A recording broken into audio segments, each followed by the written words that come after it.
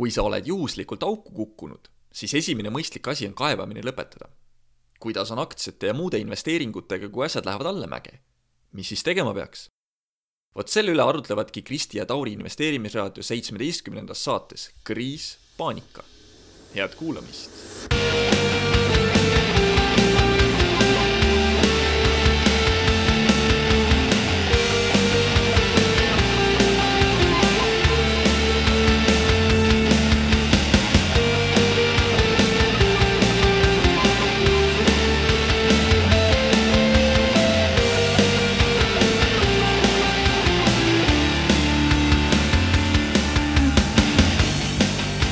Armas raadiokuulaja. Tere! Hoolimata meie väga rahulikest häältest, siis meil on täna väga selline emotsionaalne, dramaatiline, paanikat täis saade, sellepärast, et vaatasime seda, mis ta on tahmanägu. Me oleme lihtsalt Ladina-Ameerika seepi vaadanud. Ei, me vaatasime sellist Ladina-Ameerika seepi nimega Mis toimus maailmabörsil ja maailmabörsid kukkusid, millest tekkis selline meeletu doominoefekt, kuidas investorid olid kõik stiilis, et kas nüüd taevas kukubki tegelikult alla ja kas nüüd ongi uus kriis ja kõik ajalehed kirjutasid, kuidas kriisi vältida ja väikeinvestorid paanitsesid, et kas nüüd peaks kõik müüma ja kas nüüd ongi juba hilja ja mulle väga mitu inimest küsisid, et mis ma siis nüüd teen, et ongi kriis. Et ühesõnaga me üritame siis väga rahulikult, nagu ikka, rääkida siis sellisest emotsionaalsest teemast nagu majanduskriis. Ja saate alternatiiv pealkiri võiks siiski olla, et majanduskriis, jah, ei, võib olla. Mitu kriisi sina oled oma elus läbi elanud teadlikult? No teadlikult elasin mina läbi selle 2007-2009, enam-vähem, sest et 2009 kuni 2011, sest et mul oli rõõm 2011 ülikool lõpetada, nagu siis, kui oli see kriisi ikka selline päris selline õnnetu lohk veel. Nii et ma nägin nii enda kui ka kursakaaslaste peal seda, et kuidas tööotsingud olid selles stiilis, et oodati 5 aastat kogemust ja kõike suurepärast CV-s ja siis pakuti seda entry level, seda algaja palka põhimõtteliselt ja siis ka neid töökohti oli väga vähe, et olen selle kriisi teadlikult nagu oma tööelus läbi elanud, aga mitte küll investorina. Mina ei ole üheski kriisis olnud. Või nii, sa oled ju sama vana kui mina, kuidas sul õnnestus eelmist vältida? Juhtus kuidagi niimoodi, et eelmise majanduskriisiga juhtus see, et mina sain tööle, hakkasin teenima palka ja tundus, et kõik läheb nagu aina paremuse poole. Või nii? Jaa, ehk siis kusjuures me just naerisime kunagi oma nii-öelda, mis ta on siis ülikooli toakaaslane, jah, ütleme siis nii, ühikakaaslane. Tema ütles samamoodi, et kui kõik kriisid on sellised, siis mulle need meeldivad. Tema ostis omale tsikli, vanemad ostsid vist omale kuskil mingisuguse vana talu, hakkasid seda remontima. Mina samamoodi sain tööle, tema ka sai tööle. Meil nagu läks kõik hästi. Ehk siis meid see nagu niimoodi ei mõjutanudki, aga kuuldavasti siis, kui me nagu turule vaatame, siis inimesed nagu kurdavad, et nende jaoks on see kõik nii hea. Minu muidugi selleks heaks eelduseks oli see, et ma tõesti ei ole veel nii vana ja ma ei olnud selleks hetkeks tööturule sukeldunud, aga ma sain kriisist selles mõttes hästi aru, et 2007, 2006 või isegi 2005, kui mina olin selline gümnaasiumis käiv noor kodanik, siis sõbrad kõik, kes ametikooli kunagi läksid, siis nemad nüüd töötasid Soomes, said sukest palka, et iga nädalavahetus tekiilat omal kõrist alla kallata. Ja mulle muidugi alkohol toona ei meeldinud üldse, nii et ma ei tundnud rohkem sellest nagu puudust, kui et nad jälle ostavad midagi, jälle nad joovad, jälle tuled Eestis tagasi.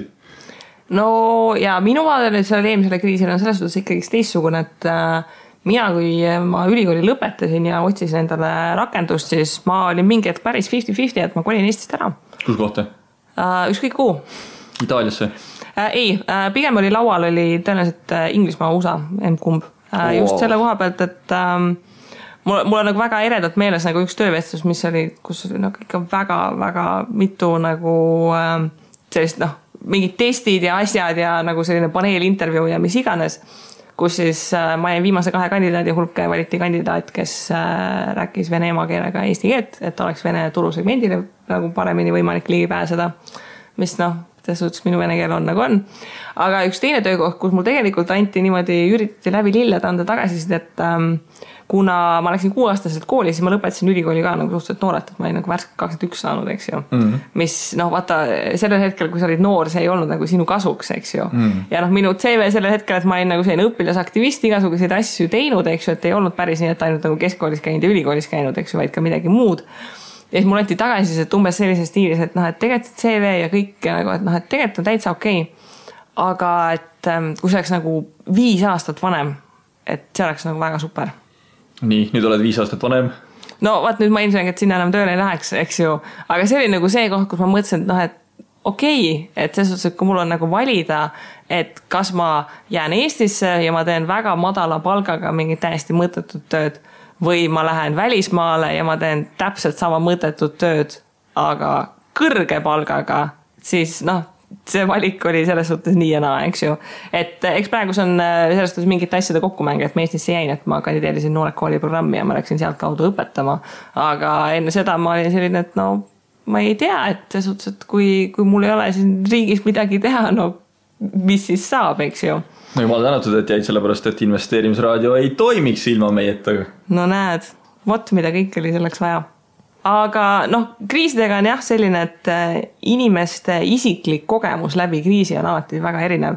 Ja eks praegu ka see inimeste paanika on see, et meie vanused ja vanemad inimesed on täpselt samamoodi selle eelmise kriisi läbi elanud, eks ju. Ja see on see koht, et ma ei tea kedagi, kes ei teaks kedagi, kes ei kaotanud tööd eelmise kriisi ajal, eks ju.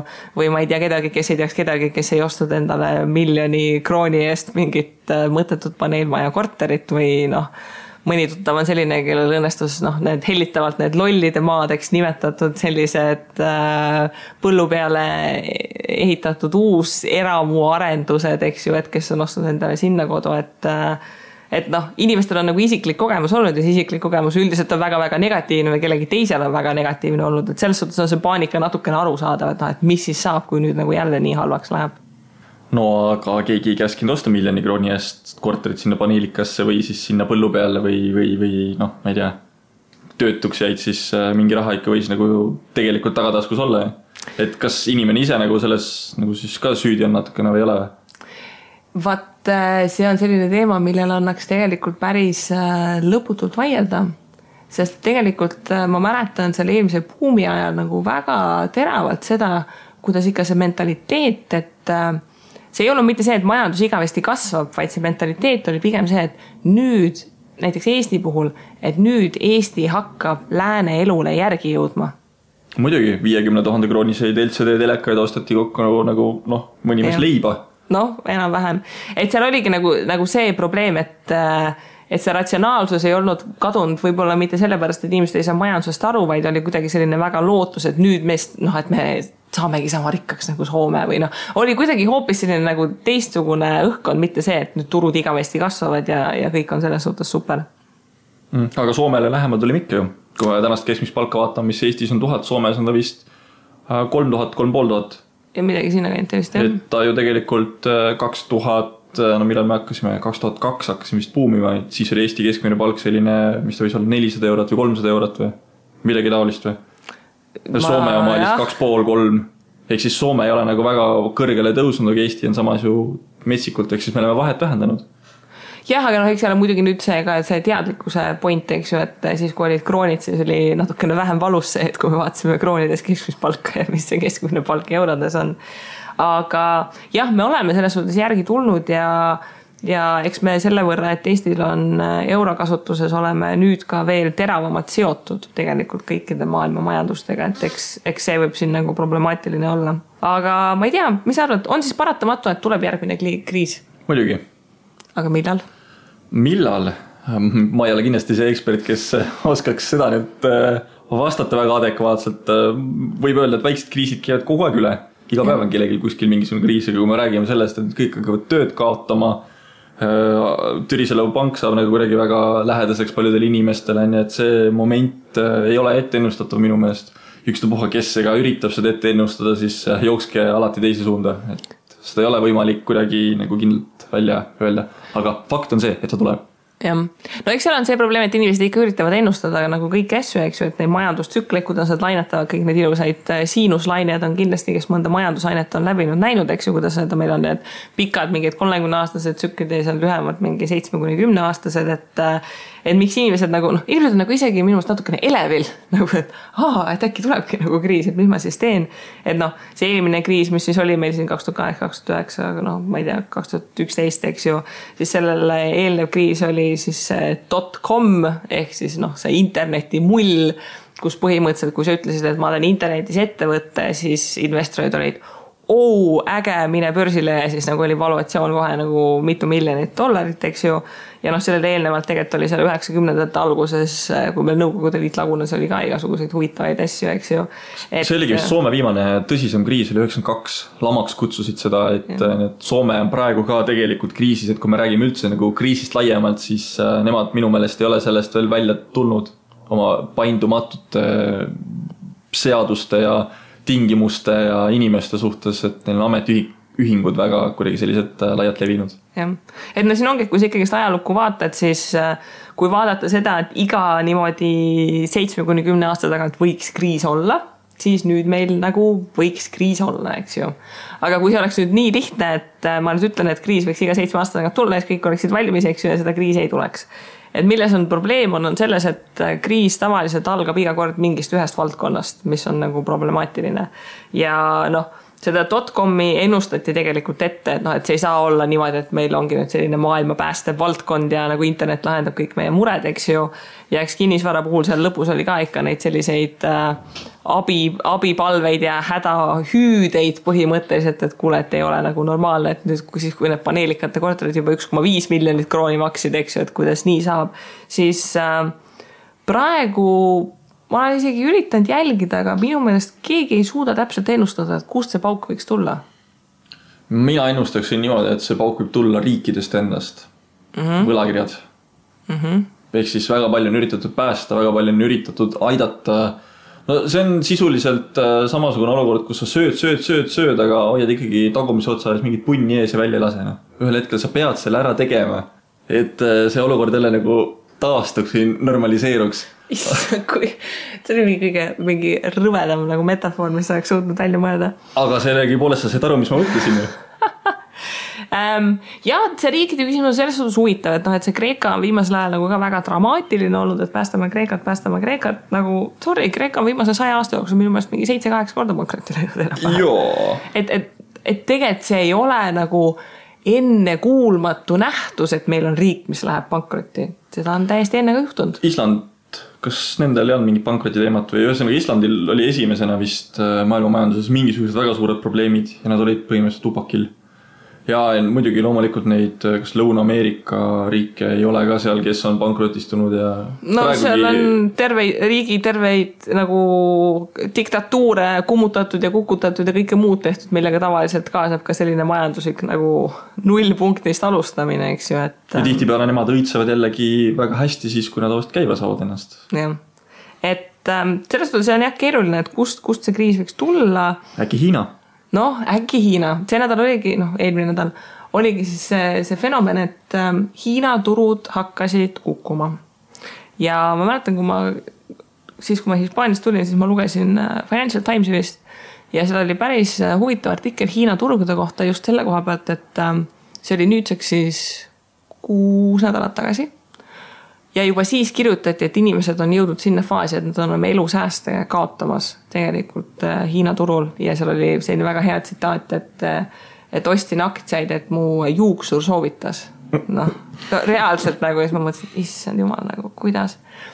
Et tegelikult see, et Hiinas on jama, on tegelikult juba nagu mitu kuud teada olnud.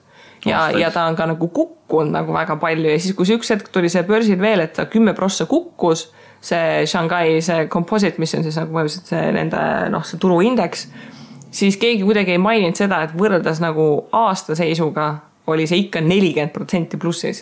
Nad jah, rallisid päris korralikult, kordades isegi. Ja miks läksid inimesed kaasa? Hiina turg kukkus. Miks hakkas kohe USA ja Euroopa kukkuma?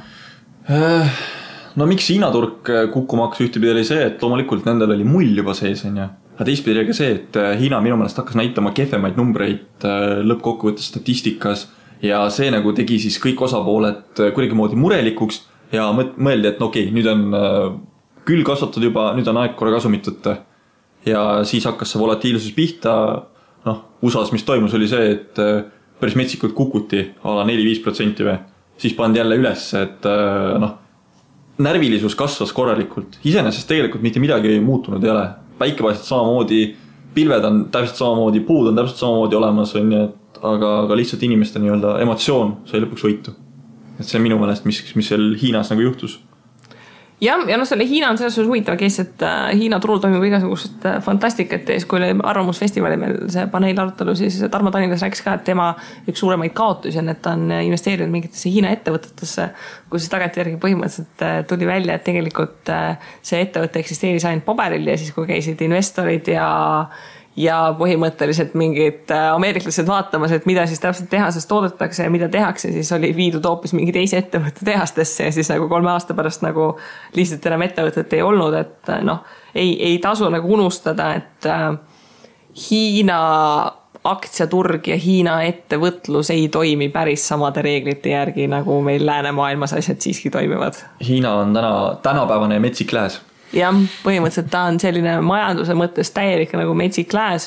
Need inimesed, kes Hiinasse investeerivad, peaksid investeerima ootusega, et sealselt sa tuled täiesti nulliga välja, sest et ettevõtteid tekib kaob ja toimub mingit igasugust ulmet seal tegelikult. Et see üks fenomen, et miks seal on mull, on see, et kes on näiteks turismi vallal natukene silma peal hoidnud, siis maailma kõige suurem nagu turistide kasv tuleb tegelikult Hiinast. Sest et Hiinas on hakanud tekkima sellist tüüpi keskklass, kes saab endale seda lubada, et ta käib reisimas, näiteks, et ta tuleb Euroopasse. Ja kui sul on inimesed, kellel hakkab tekkima vaba raha, siis nad nagu hakkavad investeerima ja ostma, eks ju. Ja see on see, et kui sul nagu Hiina lõikes, kui sul ei teki äkitselt nagu 1000 või nagu 2000 inimest, kellel on see võimekus investeerida, vaid me räägime, et sul on mingi kasvav keskklass, kus ongi reaalselt näiteks mingi 50 miljonit inimest, eks ju. Ja kui neist nagu igas ajas teeb aktsiabörsil mõne ostu, siis ei ole ju üllatus, et see turg kõrgustesse taevasse ja kuhu iganes veel ronima ei hakka, eks ju. Aga millest siis kriisid alguse saavad? Kui keegi teaks sellele küsimusele vastust, siis oleks väga hästi. Üldiselt on kokku lepitud selles, et kriis, ütleme see pauk või see õhupalli lõhkemine toimub sellel hetkel, kui see ebaefektiivsus turul mingis valdkonnas on nagu lihtsalt nii suureks muutunud, et seda ei suudeta enam taluda. Et kinnisvara puhul oli see, et need hinnad lihtsalt ronisid nii kõrgeks, et see ei olnud enam võimalik, neid laene ei suudetud teenindada. .comi puhul samamoodi, et need valuatsioonid ei olnud nagu pikas perspektiivis võimalik enam hoida ja siis tuli neilt õhku välja lasta triljonites. Mis juhtus näiteks viimases kinnisvara kriisis või mullis oli see, et just see sama .com boom.bust või mis, tal on mingisugune väga keeruline ingliskeelne väljend, mida minu väga madal intelligentsus ei suuda välja hääldada. Aga see oli jälle mõte see, et see .com käis pauk ära, kukkus alla, samal ajal juhtus ka 9.11, ehk siis kaksiktornid sõideti sisse lennukiga ja närvilisus kasvas igatepidi. Ja siis Ameerikas, ma nüüd ei tea, kes need täpselt institutsioonid olid, aga seal hakati igasuguseid limiite, piire nagu vähendama, et ergutada seda majandust uuesti jalgele. Sellised ettevõtted nagu Fannie Mae ja Freddie Mac on täiesti, toona olid olemas, täna neid vist kumbagi enam ei ole. On, nad on riiklikud institutsioonid. Aga kas neid ei tõmmatud kokku kuidagi? Nad eksisteerivad jätkuvalt, aga neid, see on see, et see järellainetus, et pärast eelmist kriisi hakati neid reguleerima, nii et nüüd meil on nagu teisele poole see pendel. Okei, mina sain aru, et Freddie Mac vähemalt vist või Fannie Mae kumb nagu täiesti osteti üle kellegi poolt ja nagu ettevõtet ennast ei ole, et ta on küll riigi oma, kes siis nad vist annavad raha välja või mortgage'id? Freddie Mac ja Fannie Mae üks on õppelaenud ja teine on kinnisvara põhimõtteliselt, nad nagu tagavad kuidagi neid laene. Et ta on selles suhtes nagu, USA on selles suhtes nagu täielik müstika, et seal on see Fed nagu föderaalreserv ka nagu, mis teeb igasuguseid asju, mis on eraettevõte, kui kes pole kunagi lugenud, kuidas nagu Fed loodi. Ma soovitan lugeda, see on nagu hullult hea põnevik, kuidas kuskil öösel salaja mingid dokumendid allkirjastati ja nagu grupp tavainimesi tavainimese nagu grupp, mitte nagu tavainimesi, aga grupp eraisikuid võttis põhimõtteliselt USA rahandussüsteemi üle kontrolli. See on nagu täiesti, fantastika. Okei, ühesõnaga tänu sellele, et Fed nagu seal tingimusi leevendas, siis täpselt need samad Fannie Mae ja Freddie Mac said võimaluse siis nii-öelda rohkem suurendada seda mahtu või ühesõnaga pangad tulid ka sellele järgi ja hakati kasvatama nii-öelda seda kinnisvara mulli vaikimisi. Ja ühel hetkel oli see nii suur, et hakati omakorda vaatama, et okei, turg on juba väga metsikuks läinud ja Fed hakkas nagu intressi tõstma. Ja ta tõstis seda päris kõrgele ja lõpuks oligi see, et laenu said ka selle käigus inimesed, kes ei oleks pidanud saama tegelikult. Ehk siis valimatult juba anti väga paljudel inimestel, et see ei olnud mitte USA probleem, vaid see oli ka näiteks Eesti probleem. Et pangad ka väga lihtsalt andsid seda laenu. Aga see oligi see koht, et laene anti 0% sissemaksega ja Eestis anti kuni 40 aastaks, eks ju, täiesti nagu absurdsete tingimustel. Ja absurdsetesse kohtadesse täpselt need samad kipsmajad, milles sa ennem rääkisid, mis põldude peal olemas on. Aga siis juhtus ka see, et ühel hetkel oli vaja seda nii-öelda buumi tagasi tõmbama hakata, et see maandumine nii tugev ei oleks, aga ei mõistetud seda, et tegelikult see mulje oli juba nii suureks puhutud. Et kui nüüd tõmmati lõpuks pidurit peale ja see piduri tõmbamine tähendas ka seda, et tegelikult teisest otsast nagu inimesi hakkas ka juba väheks jääma, kes nagu reaalselt olid juba võimelised nagu seda laenu võtma, et ehk siis see ressurss oli ka nagu ära raisatud ja kuna kellegil enam raha anda ei olnud, seal raha käive oli nagu väga oluline tol momendil ja seda enam peale ei tulnud, siis see oligi see, et aga kellele me ehitame? Okei, keegi ei osta, järelikult meil ei ole mõtet ehitada. Okei, kui meil ei ole mõtet ehitada, meil ei ole ka mõtet tellida näiteks mingisuguseid ehitusmaterjale. Okei, me ei telli ehitusmaterjale nii palju enam, me tellime palju vähem on ja ehitusmaterjalide firma vaatab, et okei, et aga tellitakse vähem, meil pole inimesi vaja järelikult siis nii palju, lastakse lahti. Okei, need inimesed, kes lahti lasti, nendel ei anda enam raha, et tarbida, mis tähendab seda, et sisemine tarbimine kukkus ja see oli nagu kõik siuke käsi käes käis, et nagu sa ennem ütlesid, et ühest mingist valdkonnast sai alguse, siis see sama kinnisvarakriis just saigi alguse kinnisvarast, aga ta lihtsalt laienes hästi paljudesse erinevatesse sektoritesse laiali. Aga kuna see mull oli nii rõvedalt suureks aetud, siis see järelmõju on meil tänagi veel tunda tegelikult. Jaa, aga Eesti pangad ju tegid statistikat inimeste kohta, kes on laenu võtnud ja siiamaani praegu nüüdseks juba ju 5 aastat pärast siis eelmise kriisi, seda nagu murdumist, kui hakkas nagu see kasv tulema, on siiamaani päris märkimisväärne kogus inimesi, kes maksavad jätkuvalt seda laenu nagu surnud hobust, et nende laenu väärtus on jätkuvalt suurem kui tagatisvara. Seal hulgas on inimesi, kes näiteks Euribori fikseerisid mingil hetkel, kui see Euribor oli näiteks 5% ja kes lihtsalt ongi mingi sellise põllu peale ostnud oma maja, kust oli arendaja kukkuski tagant ära ja jäi enam-vähem vesikanalisatsioon ja kõnniteed ehitamata ja kõik muud sellised probleemid. Aga mis sa teed sellise majaga? See on väga hea küsimus. Tegelikult sa ei teegi mitte midagi. Sa maksadki nagu surnud hobust ja variant ongi see, et sa üritad oma sissetulekuid nii palju suurendada, et sa suudaksid ennast sellest laenulõksust nagu välja saada.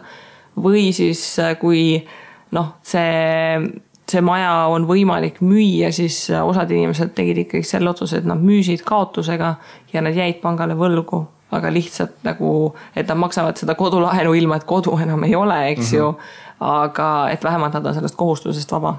Aga jaa, et olid seal väga-väga keerulised olukorrad, mis tekkisid ja seal oligi see probleem ka, et kui sul oli see kohutavalt suur kodulaen ja sina või elukaaslane kaotas töö, mis sa siis teed? Et seda statistikat, kurba statistikat on ennegi välja toodud, et Eesti elanikel ei ole sääste, millest elada.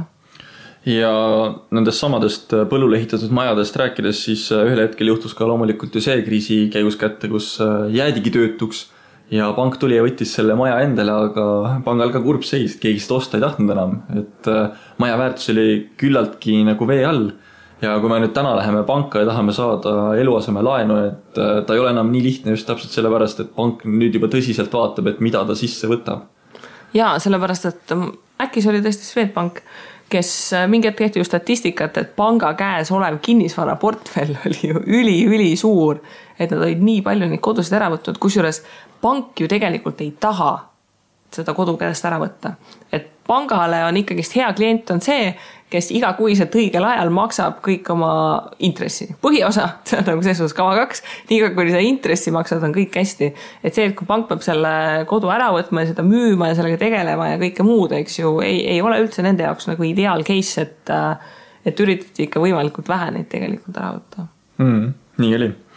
Ja tegelikult autodega samamoodi. Et kes võtsid liisingusse autosi, et täna minu meelest uute autode müük ei ole taastunud sellel tasemel, mis ta kriisi ajal, tähendab enne kriisi siis oli, et kriisi ajal ta oli ka veel päris kõrge, et ta tuli väikese viibega minu meelest, kui ma nüüd neid numbrid õiesti mäletan, ma ei ole küll kontrollinud jälle taaskord, aga need on tegelikult Maanteeameti lehel kõik ilusti olemas suures sellises Exceli tabelis, isegi millist autot kui palju müüakse. Aga kui me nüüd räägime sellest suuremast vaatest, et miks, kui tekib näiteks moment, et nüüd on vist kriis käes, mis sina teed siis?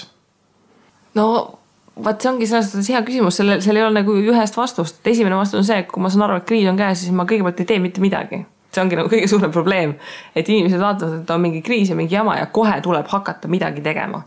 See sama, mis selle börsipaanikaga oli, et tuli teada, et selles suhtes Hiina on meil ajatsooniliselt meist ees, eks ju, et nende kauplemispäev hakkas pihta, info jõudis meile, et seal kukub, eks ju, Euroopa börsid avanesid, hakkas kohe kukkuma. USA meist taaskord nagu paar tundi teisele poole, eks ju, Euroopa turg kukkus, USA börs juba põhimõtteliselt ennustati juba kukkumist enne, kui börs oli reaalselt selles suhtes avanenud. Futuurid on tegelikult selline asi, mis on pidevalt nagu näha ja pidevalt, kuidas need futuurid avanevad ja siis nii palju, kui ma jälgisin neid, siis futuurid olid korralikult punases kohe. Et Finviz on selline koht olemas veebis, mis kuvab siis kõiki neid seisusi, isegi nafta hinda ja mais, nisu ja erinevad commoditid, maavarad ka sinna hulka veel. Aga miks inimesed tegelikult tõttavad müüma on see, et nad tahavad limiteerida oma kaotusi. Ehk siis nad ei taha seda suureks ajada, et kui sa kohe suudad maha müüa, siis on ju hea. Ja tihtipeale nad teevad selle vales kohas. Ja selle kohta oli üks päris huvitav artikkel, mida ma lähin lugesin, mis oli see, et investeerimisega isegi ka väga tarkadel, intelligentsetel inimestel kaasab nagu selline kognitiivne selline dissonants nagu mõtteprotsesside probleem, et see on nagu 2 ideed, millest inimesed ei suuda lahti lasta. Esimene idee on see, et kui turg tõuseb, siis nad usuvad sageli täiesti põhjendamatult, et see turg jätkab tõusmist.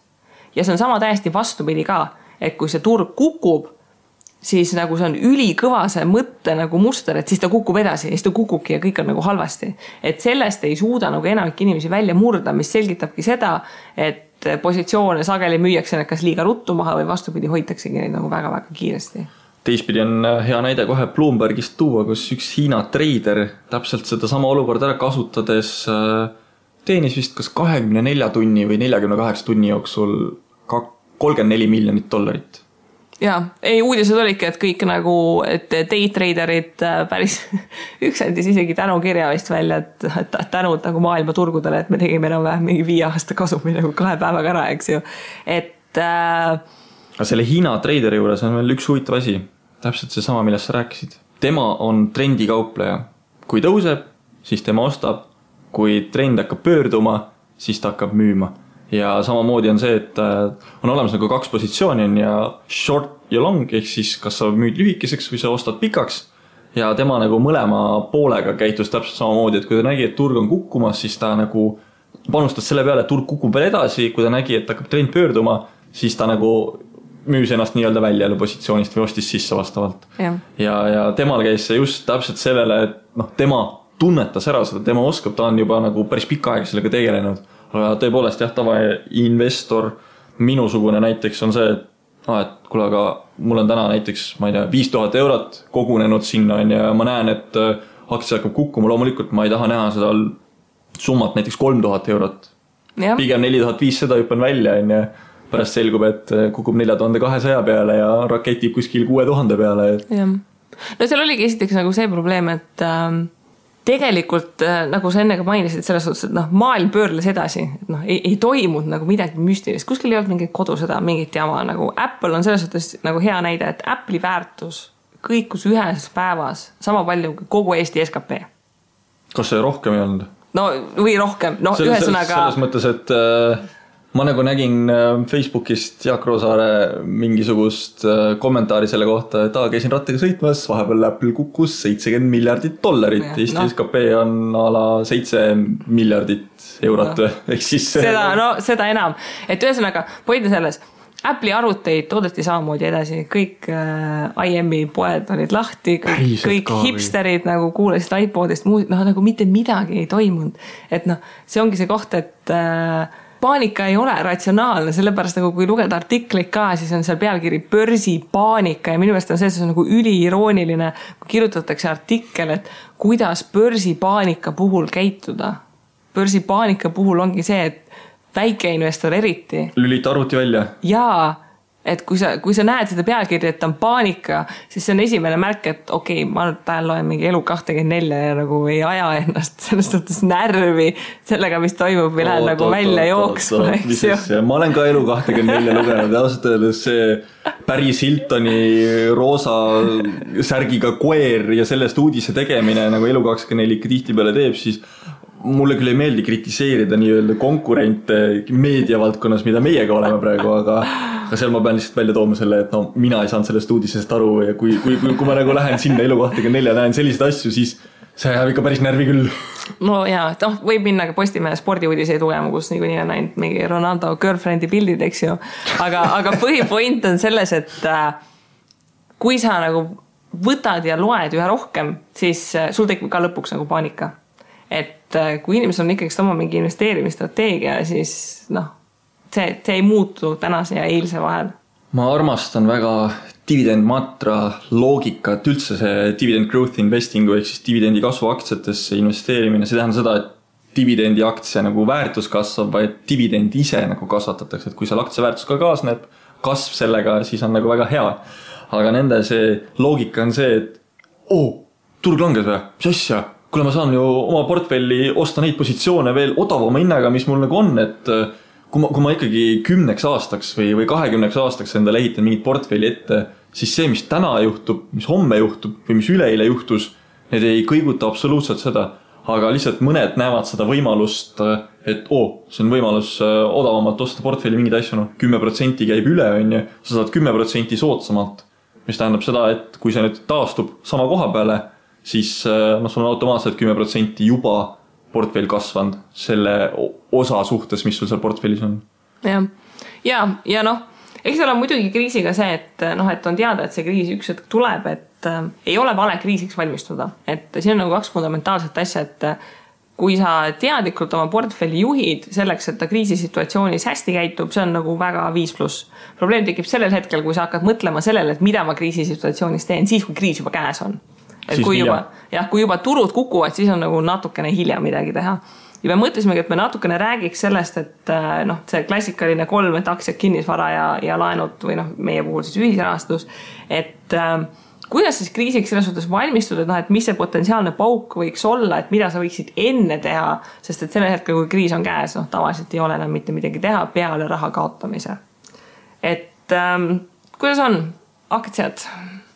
Sina oled dividend growth idee nagu väga tugev pooldaja, siis kuidas on, kui turg hakkab kukkuma, kui sul on mingi strateegia, et ostan näiteks, ma võin öelda, minu aktsiastrateegia on see, et ma ostan iga 2 kuu tagant, ostan SP500 ja siis ma ostan kas 3 või 4 korda aastas ostan Balti aktsiaid.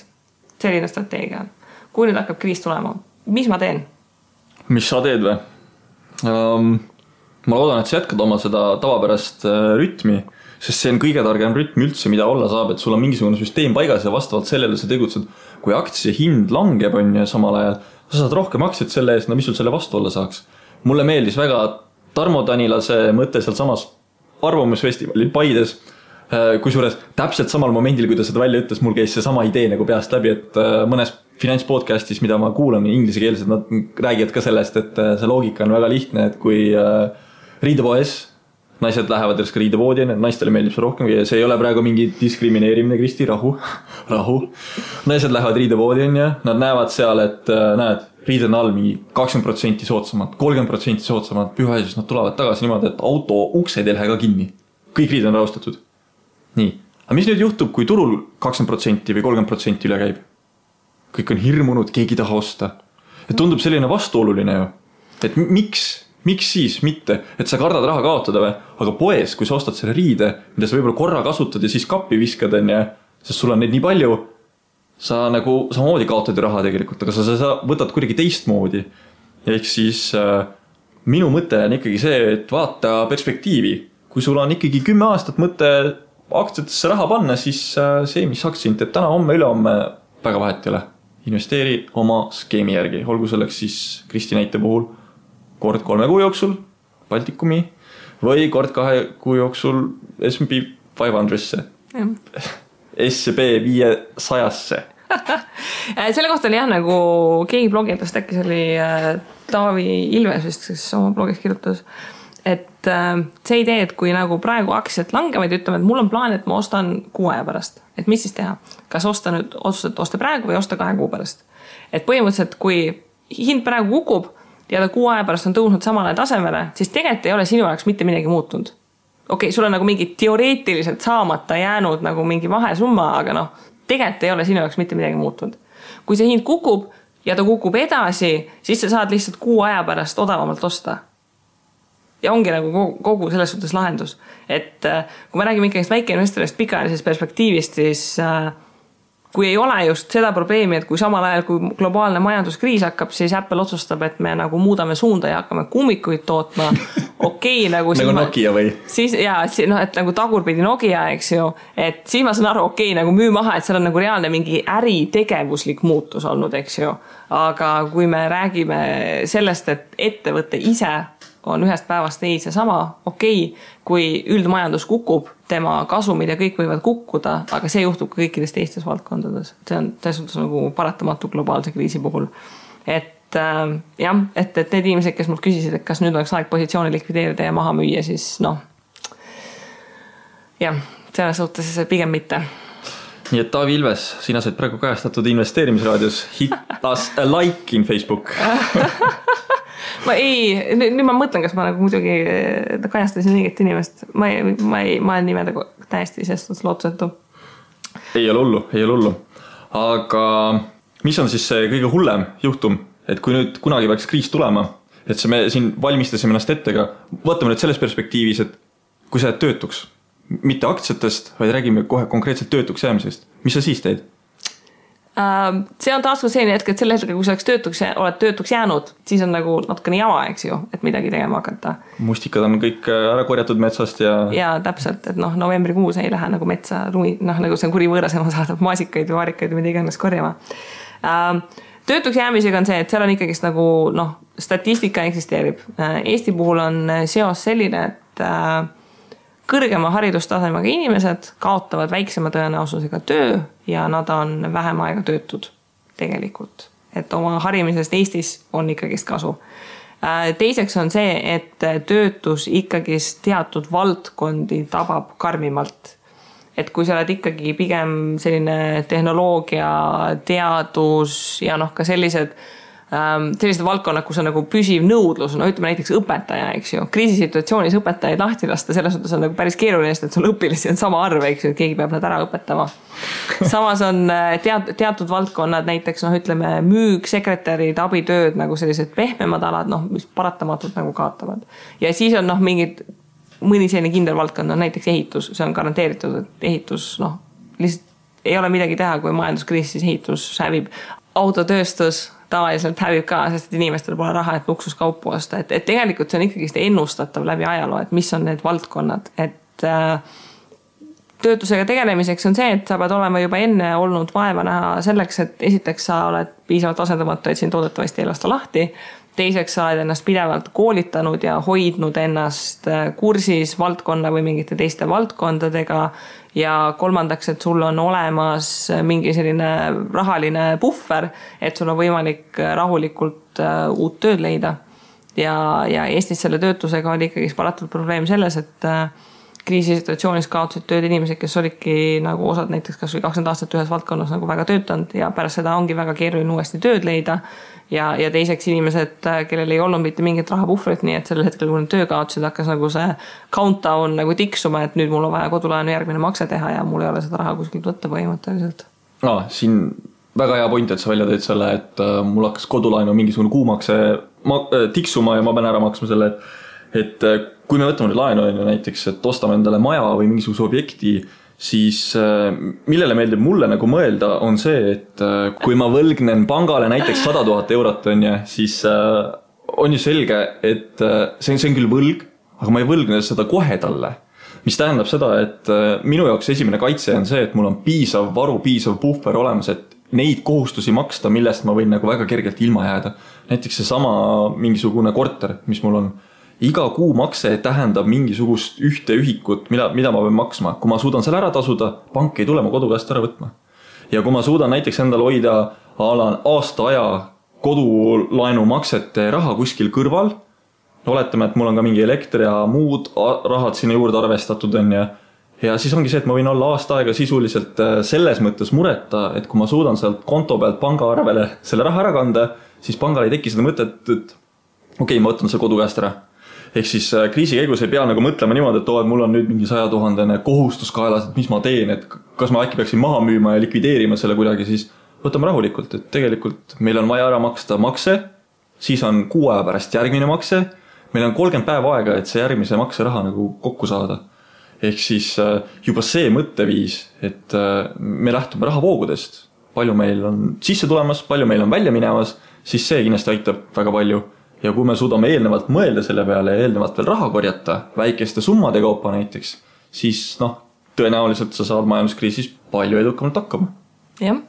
Ja eks see on ka vaata alati see laenuvõimekus, et on võimalik osta kõige ilusam suurem maja, auto ja kõike muud, eks ju. Aga tavaliselt nagu ei tasu sellepärast, et siis on just see kohustuslik miinimum, mis sa pead ära tasuma selleks, et su elustandard saaks jätkuda, see ronib ikka hirmuäratava kiirusega. Okei, aga selles kodulaenust edasi, kuidas on meil kinnisvarainvestoritega? Mis nendega olema peaks? Kui tuleb majanduskriis, näiteks sul on mingid üürikorterid, mis teed?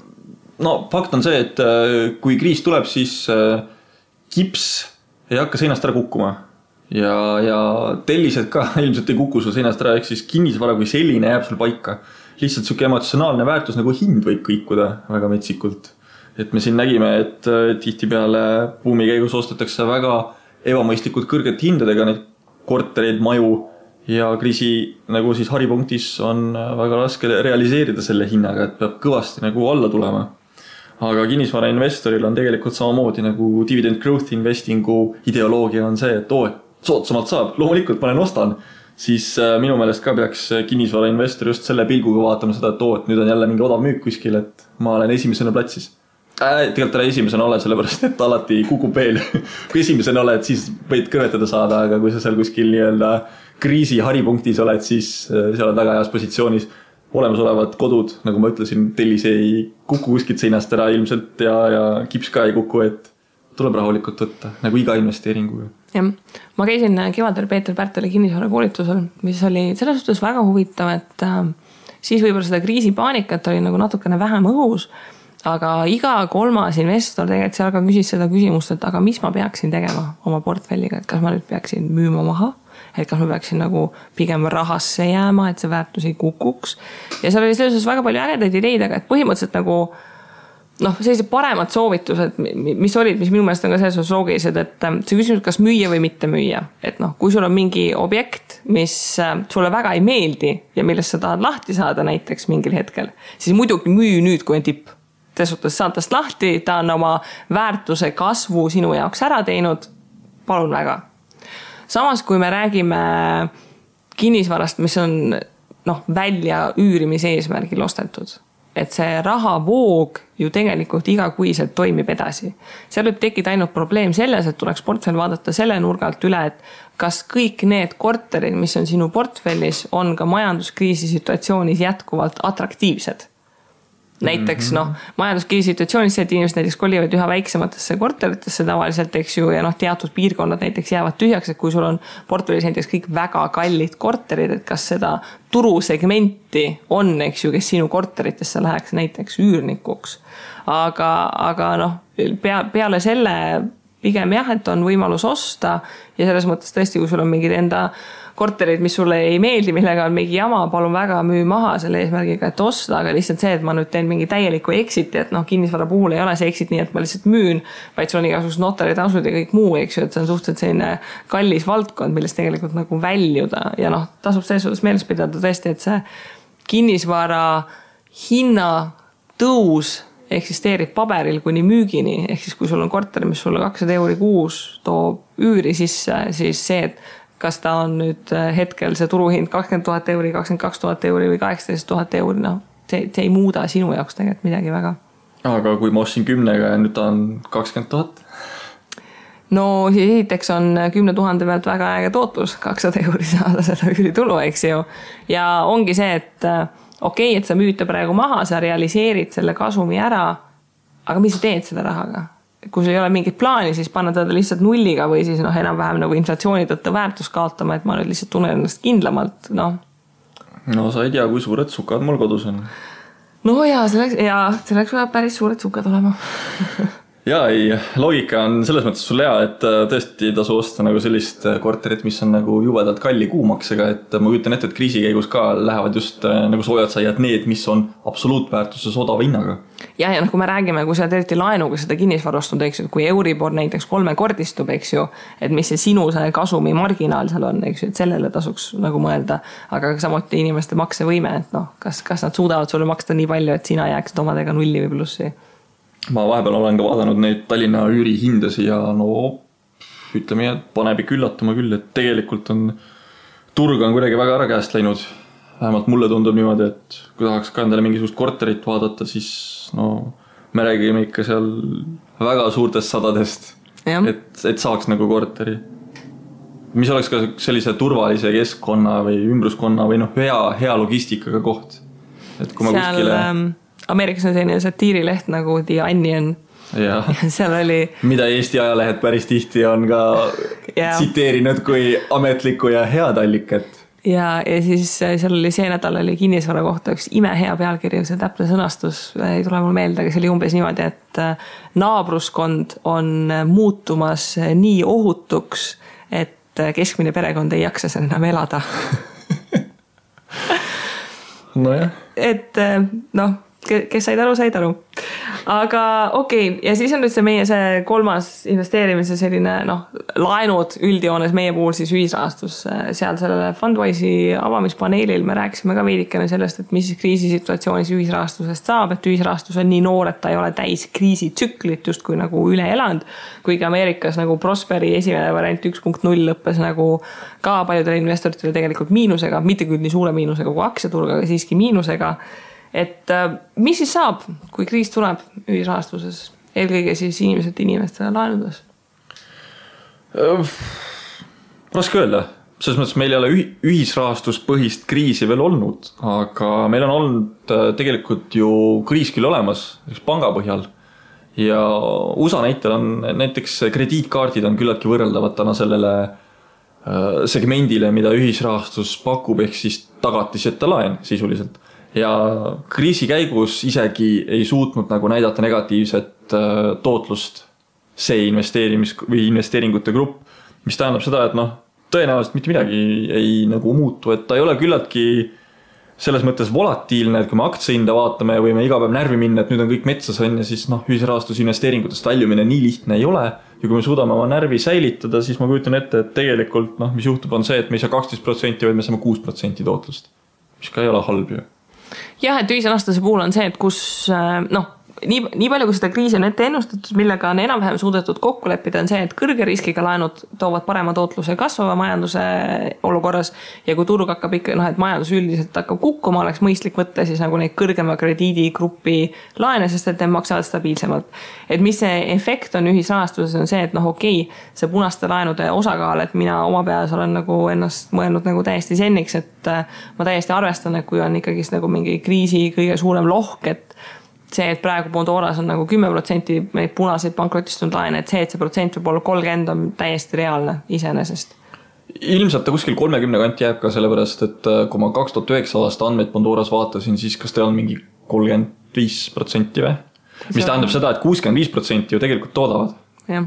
Ja seal on nüüd see fenomen ka, et ühisrahastus, investeering, eriti see nagu laenamine, mis on seal see efekt on see, et kui sul neid punaseid laene tuleb rohkem, siis lihtsalt see intressitulu kukub. Ta ei kao kuskile ära, aga ta kukub, et põhimõtteliselt kui keegi on üles ehitanud endale nagu Pondorasse sellise portfelli, mis tal kuus nagu 1000 euri toodab ja ta sellest rahast elab ja ongi finantsvaba, eks ju, et siis temal tasuks võib-olla mõelda, et kui nüüd kriis tuleb ja selle 1000 euri eest iga kuu tuleb 600 euri intressitulu tegelikult, et mis ma siis teen, et kas ma kulutan vähem või ma kompenseerin seda kuskilt mujalt, et see lohk võib küll tulla, aga paratamatult nagu iga kriis selles suhtes lõpeb, et inimesed saavad uuesti tööle ja tahavad oma eluga midagi teha ja sellega kaasneb ka see, et eks nad lõpuks suurem osa ikkagist oma laenud mingil kujul ära maksavad.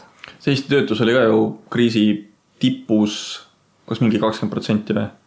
Ja loomulikult tagatiseta tarbimislaen on see, mis toob kohale seda nii-öelda ohtlikumat kontingenti. Aga suures plaanis tõepoolest, et kui meil siin ühel hetkel on 1000 euro pealt kukub see tootlus, tähendab intress 600 euro peale, siis ma kujutan ette, et 3 aasta pärast on ta 1400 näiteks. Just tänu sellele, et nüüd on taastuma hakanud ja inimesed taaskord maksavad ja on maksejõulised. Jah, et seal ongi see pika perspektiivi mõtlemine, et ka kõik sellised portfelliteooriad, mis on nagu finantsvabadusele üles ehitatud, mis on nagu minu selline väga huvitav valdkond, siis see finantsvabaduse idee on see, et sinu portfell on selline, et kui sa tahad, et ta nagu igavesti kestaks põhimõtteliselt, siis see põhisumma, mis sul on, sellest sa saad nagu natukene 4% iga aasta välja võtta, et see turu loomulik kasv nagu kompenseeriks. Ja seda on päris palju ka uuritud sellises situatsioonides, et kui näiteks majanduslangus, siis näiteks nendel majanduslangus aastatel saad sa näiteks mingi 3,2 või 3,1% võtta välja. Ja see ongi see küsimus, eks, kas sa ehitad endale suurema portfelli, et sul oleks nagu see kindlus või siis sa nendel aastatel kulutad vähem või ala teed mingit nagu lisatööd.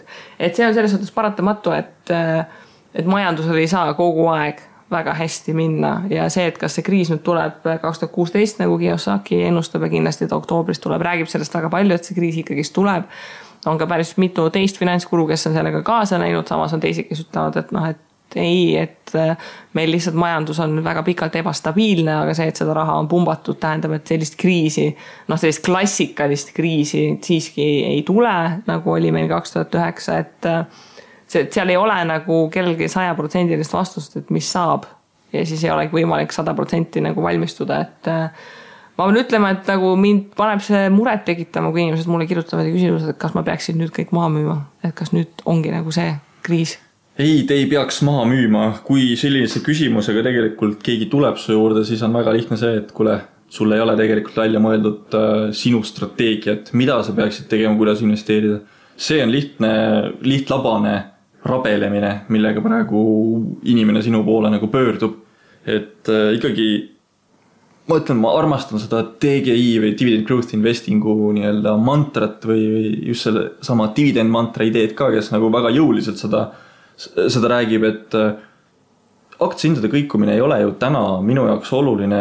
Kui ma saan soodsamalt, see on hea võimalus mul täiendada oma positsioone, minu perspektiiv on tulevikus kuskil kaugel 10, 15, 20, 30 aastat on ja see, mis sind teeb täna, homme, üleeile, ei mõjuta tegelikult absoluutselt seda pilti, mis 10 aasta pärast. Ja sama räägivad ka tegelikult finants nii-öelda advisorid või siis nõuandjad Ameerikas.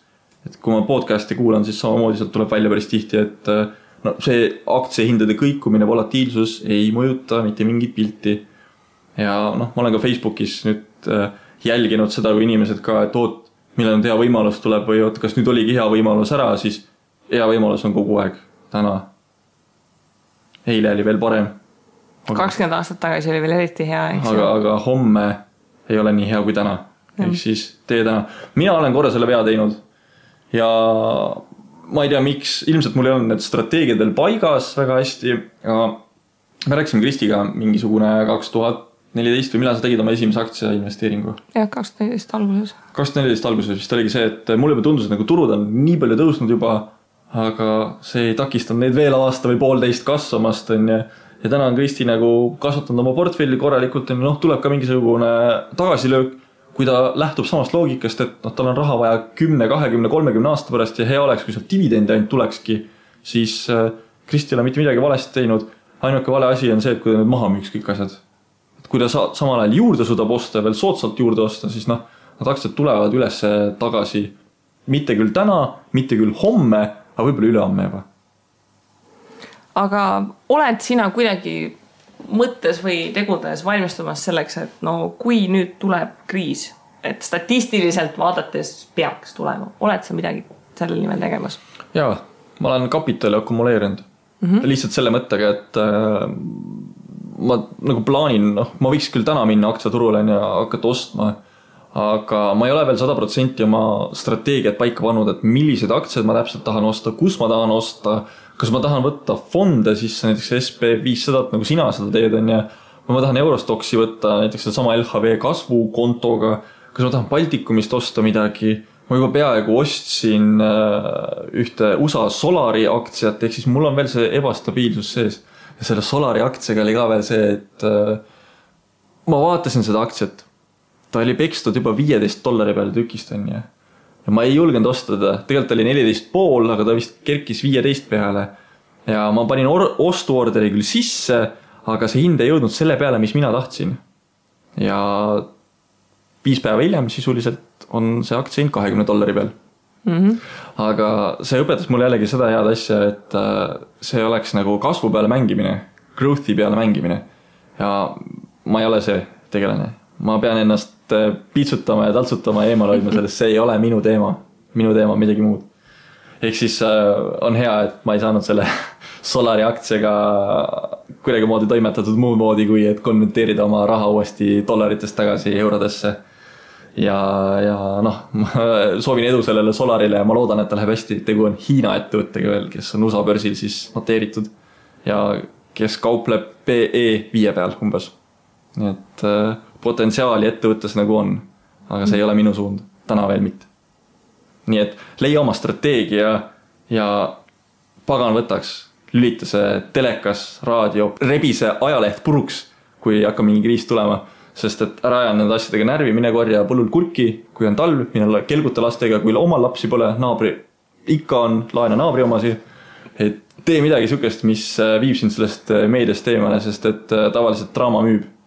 Et võta suvaline Postimees Õhtuleht lahti, seal on ka see, et kui palju keegi ennast surnuks sõitis, kui et nüüd sellel läks hästi. On ju nii? Jah. Mul rohkem pole midagi lisada.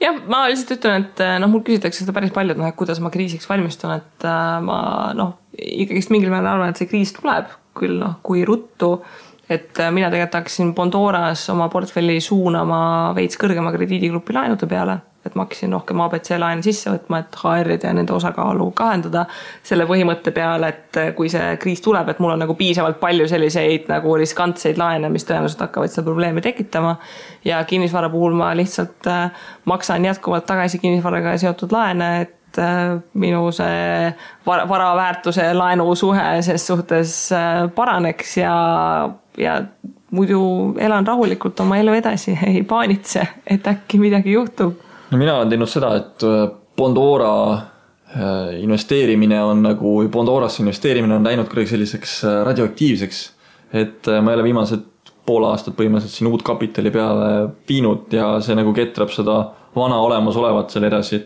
et see on ka ühtepidi sellest, et ma vaatan oma portfelli nagu natukene ümber, aga nagu sa ütlesid, et sa oled võtnud nüüd ABC pigem sisse, kui et HR-i või E-d või F-i, siis mina olen nagu kogu selle Bondora reitingu vältel just fokusseerinudki kuni C-grupini. Teed olen väga-väga minimaalselt sisse võtnud ja EF ja HR on sellised väga harva juhtumid, mis üldse nagu pigem ei juhtu. Et mulle see ideoloogia meeldib natuke rohkem, kui ma saan inimesele nagu madalama intressiga laenu anda. Mitte ma ei tahaks nagu teenida, aga kui mul endal nagu vaja mingisugust laenu on, siis ma tean, et on selline võimalus olemas. No vaat see on see koht, et sa siin aega, et nagu vaatad elevusega aktsiaturgudel, et mis toimub mõne üksikaksiaga, siis minul on see Bondora portfellist see väike protsent, mis on nende HR-ide ja Hispaania laenude ja kõrge intressiliste laenude ja muude puhul, aga põhimõtteliselt jah, et ei ole nii, et ma nüüd igapäevaselt mõtlen, et nüüd tuleb kriis ja mis saab. Ei. Ma küll mõtlen. No minu Facebooki see uudiste feed mõtleb seda nagu piisavalt palju, et äkki tuleb kriis. Tegelikult miks ma seda mõtlen on see, et ma kuulan väga palju erinevaid Ameerika finantspodcaste, kus just personal finance ja siis üldse nagu seda nii-öelda turuteemalt räägitakse, siis seal nagu pidevalt tuleb välja see kriis siin, kriis seal, kriis iga nurga peal. Ja see nagu panebki mind ka mõtlema sellele rohkem, aga see nagu samal ajal, kuna seda ei ole veel käes, siis see annabki mulle võimaluse oma plaane piisavalt veel ümber vaadata ja mõelda, et kuidas siis oleks nagu mõistlik minna sinna ja ma nagu hakkan oma plaane selles mõttes paika saama, et kui kriis peaks tulema, siis hakkavad minu võib-olla ostukohad tekkima veelgi rohkem. Et nad võivad ka täna tekkida, aga kriisi käigus ma olen meelitatud, kui ma saan discountiga osta häid ettevõtteid siiski. Sest et võtame niimoodi, et Tallinna Vesi, vee ettevõtte ära ei kao kuskile. Tallink, mis nad teevad meile mingisuguse vee peale hõljuva sõiduki või? Ilmselt hakkab ka opereerima seda Tallinka, nii. Et Tallinna kaubamaja, et Selverid kaovad ära, et me ei saa oma saia osta või? No ei ole ju kuidagi moodi selles mõttes nagu loogiline. Et kui toimub mingisugune muudatus, nagu sa ennem Apple'ist just rääkisid, Apple'ist toimus ka muudatus ja muudatus oli see, et hakati üks hetk tegema iPodide asemel iPhone'i. Siis hakati tegema, mitte asemel, vaid lisaks. Ehk siis muudeti oma fookust. Siis hakati tegema iPad'e. Küll nüüd ka mingisugune asi välja mõeldakse. Et nad ei kao turult ära, nad lihtsalt fokusseerivad ennast ümber ja samamoodi ongi ettevõtetega. Tallinna Vesi ei kao turult ära, kui tal on vaja, siis ta hakkab ka, ma ei tea, fekaali käitlusega tegelema, kui ta seda juba ei tee. Ta leiab selle lahenduse või ta hakkab, ma ei tea, pilve pigistama, et sealt saada vett kätte. Ehk siis midagi on kindlasti olemas nendel ka tagataskus. Ehk siis ei ole niimoodi, et nüüd ettevõtte järsku paugust kaob ära. Kristi? Nii. Mul jäi lihtsalt see imeline visuaal sellest, kuidas Tallinna Vesi pilvest vett hakkab välja pigistama. Sest ütlesid pilve ja siis mul tuli nagu see Amazoni, see cloud services, nagu vaata, kuidas tänapäeval on kõik failid pilves ja siis mul nagu see visuaal, mis mul tekkis, oli nagu väga imeline. Aga ühesõnaga, et seda kokku võtta, kriis tuleb.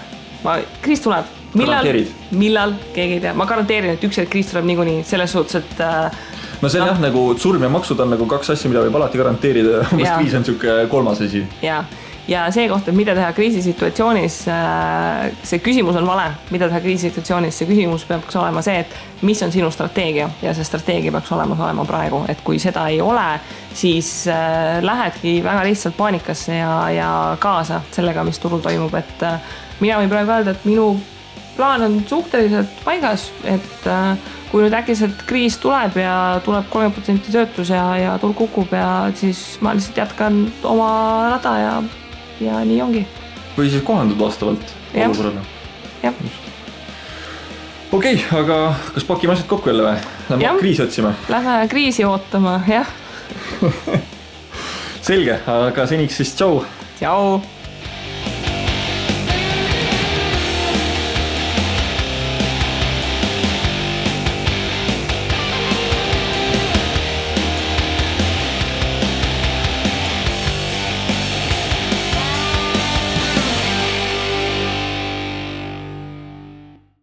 Investeerimisraadios kuuldud tuleb käsitleda kui meelelahutusväärtusega informatsiooni. Me ei jaga investeerimisega maksunu ning kuigi püüame edasi anda võimalikult täpset teavet, siis igasugune investeerimisrisk jääb investori enda kanda. Ükski investeerimisraadios nimetatud tehing ei kätke endast soovitust antud vara osta või müüa.